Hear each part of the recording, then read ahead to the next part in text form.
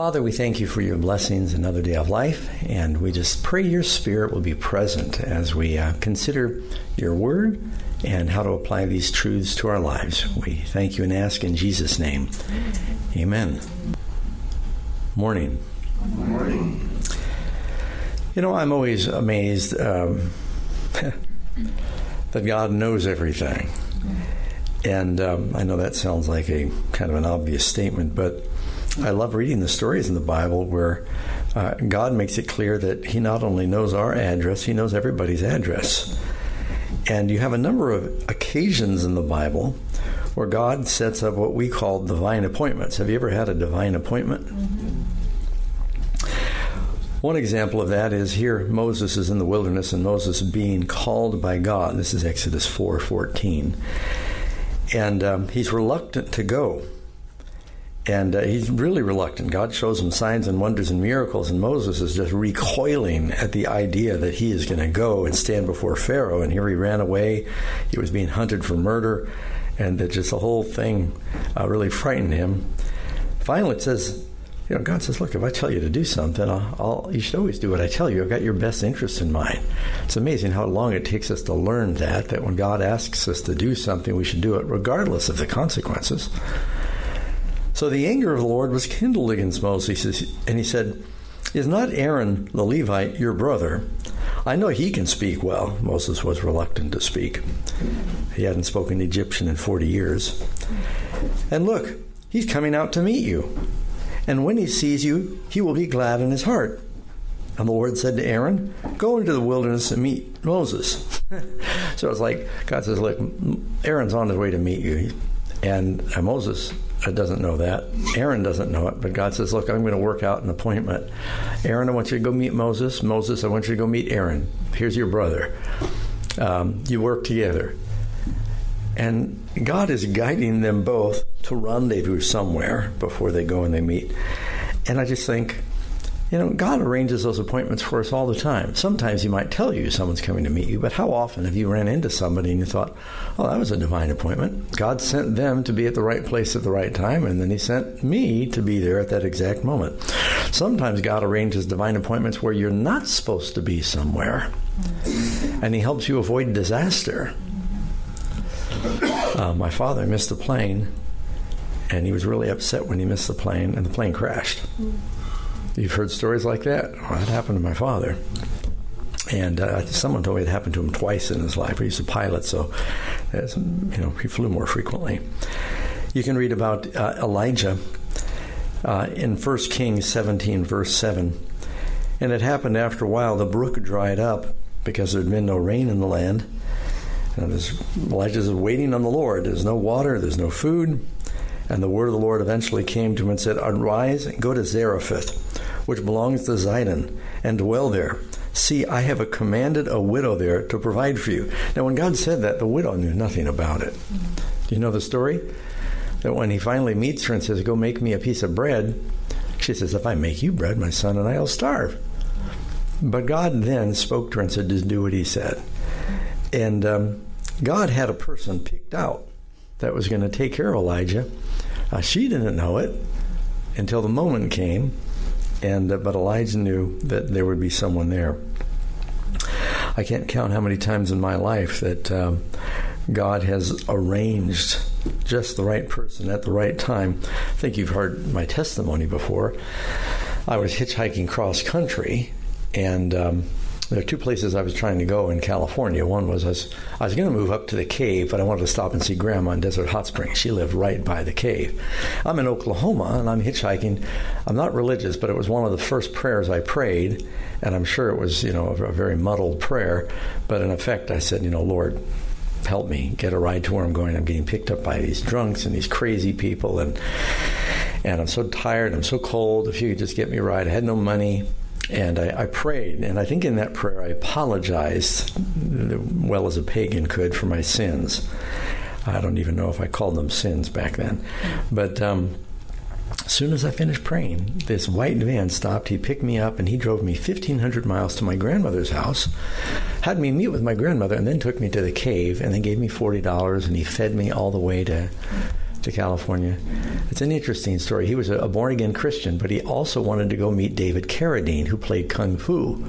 So I stopped with him in Hollywood so he could meet David Carradine, and then he took me to Palm Springs. It's a lot more to the story. It's not in the book. But it was clearly a divine appointment when he took me exactly where I needed to go. Nathaniel, John 1:48, Nathaniel comes to Jesus. He says, Lord, how do you know me? Sometimes we meet the Lord and we think, you mean you knew me? And Jesus said, before Philip even called you to introduce you to me, I saw you under the fig tree. Ellen White says he was under the fig tree praying about this message of John the Baptist that he had found the Messiah. So Nathaniel's there praying, and he's under a fig tree. Probably a hot day, he wants shade, and he's praying about, is this the one, Lord? And then Philip comes and says, we found him. And he said, I saw you. And he said, Rabbi, you are the King of Israel. If you saw me praying, that would be evidence. And Jesus says, are you impressed by that, Nathaniel? You're going to see bigger things than this. He would become one of the apostles. Look at the things he would see. And he said, you are the Son of God, the King of Israel. In Luke 22, Jesus tells the apostles, he said, look, we're gonna have to borrow someone's house for our Passover meal. We don't own a place big enough. And he says, but God's worked out a place. Behold, when you enter the city, a man will meet you carrying a pitcher of water. Follow him. And you can see them. This guy's going up and down the street, and maybe he looks over his shoulder. He says, it looks like you guys are following me. And he goes in the house. They follow him upstairs. And this is maybe a servant. And then they meet the person in the house. And they found it just as he had said to them, so they prepared the Passover. How many of you have heard Tim Jones's testimony that he was watching our programs and he became convicted about the Sabbath truth? And after I don't know how long he was watching, one day he says, well, I can't just know this. I've got to do something about it. Today's the day I'm going to go to church. And he struggled with conviction. So he woke up and he was fighting so much about the conviction, it never occurred to him he didn't know where to go. So he gets his suit on. He walks out his front door. He lives somewhere near Antelope. And he's standing there saying, okay, Lord, now where do I go?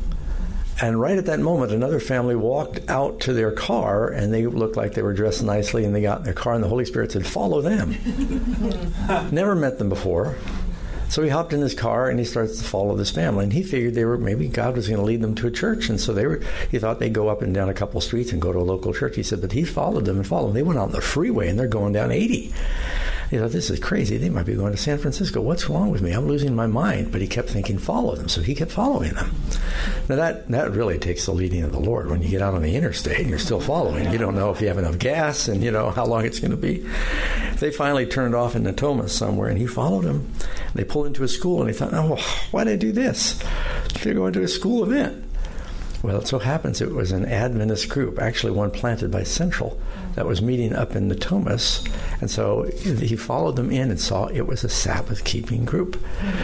And he met there for a few weeks, and then he came over to Central. But I always thought, that takes a lot of faith to just follow somebody. The Holy Spirit was certainly leading him.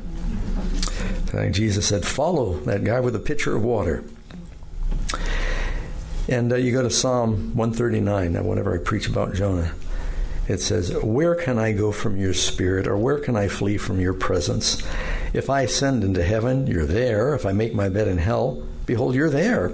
If I take the wings of the morning and dwell in the uttermost parts of the sea, even you're there. Your hand will lead me, and your right hand will hold me.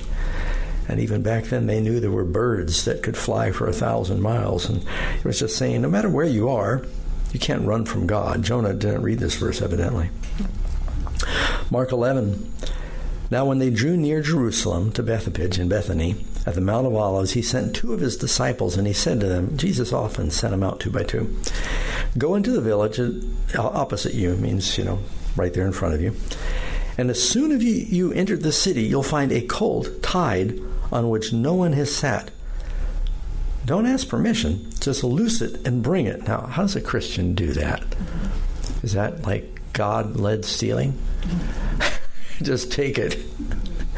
I mean, when God tells you, there'll be a colt there, loose it and bring it. And if anyone says to you, why are you doing this? Say, the Lord has need of it. Have you ever tried that before? Just find an open car door, step in, the keys are there. Someone says, where are you going? Says, the Lord has need of it. And so they went their way. They found the colt tied by the door outside the street, and they loosed it. And someone who stood there said to them, what are you doing, loosing the colt? And they spoke to them just as Jesus had commanded, so they let them go. Ought to try that sometime. Karen and I got pulled over for speeding. I should just say I got pulled over because I was driving a couple of weeks ago. And a policeman actually pulled over two of us. And coming back from Colo, and so I played the mercy card. You know, I didn't want judgment. I didn't want justice. I wanted mercy. So I told the policeman, I said, can you have mercy? I said, I haven't had a ticket in a long time. He didn't answer. He walked away and started writing things down. I thought, oh, well, traffic school, here I come. And a little while back, later, he had Karen open the window. He shoved in a card, and it said, warning. He said, slow down. I said, praise the Lord. And so they let him go, and that became the colt that Jesus, it was borrowed. And you know, most of what Jesus did, it was borrowed. He stayed in borrowed homes. He ate in a borrowed upper room, and he rode a borrowed donkey. Luke 9:5, and when Jesus came to the place, he looked down and he said, Zacchaeus, make haste and come down, for I have an appointment to eat at your house today. I'm paraphrasing.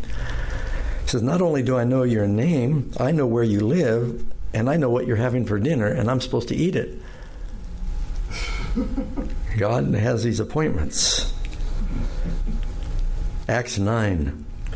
Now there was a certain disciple at Damascus named Ananias, and the Lord said to him, Ananias, he said, here I am, Lord.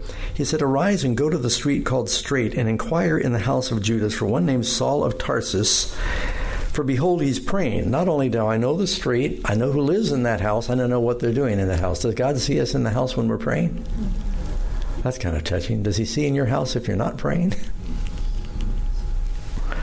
Says, I see he's praying. I'm about to answer his prayer, and I'm going to use you to do it. Now, in all these stories, it's interesting that God has angels that can do it, but he uses people.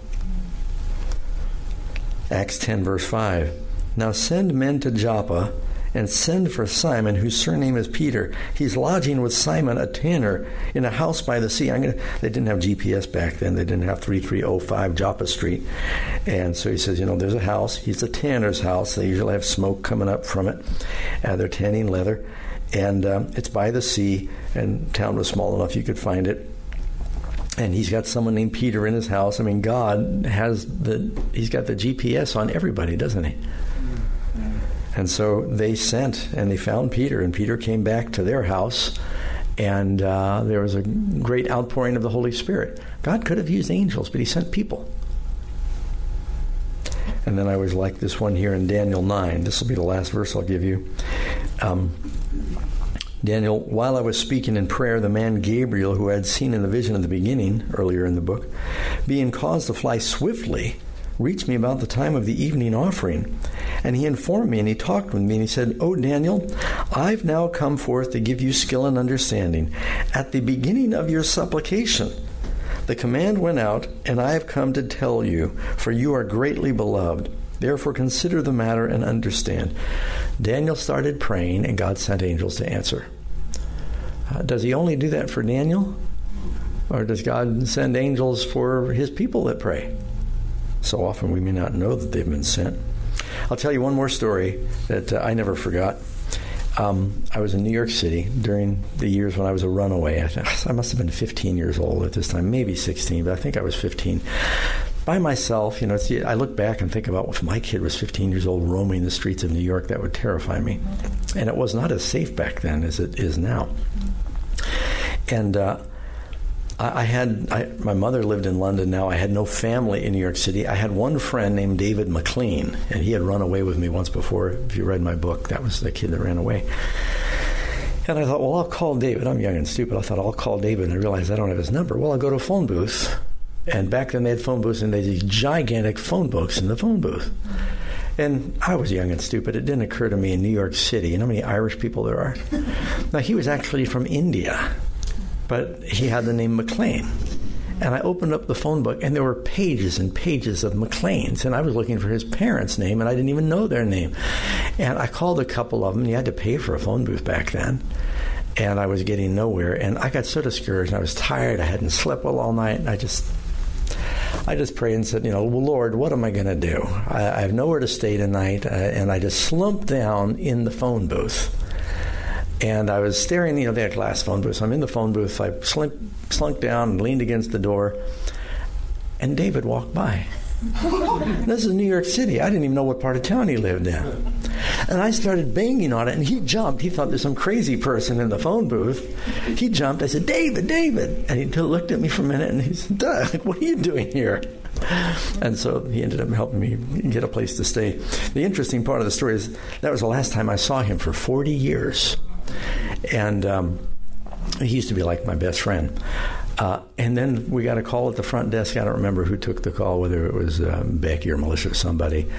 And they said, there's some guy named David who says he's your old friend, wants to talk to you. And, we get a lot of strange calls, so you don't ever know. So I talked to him.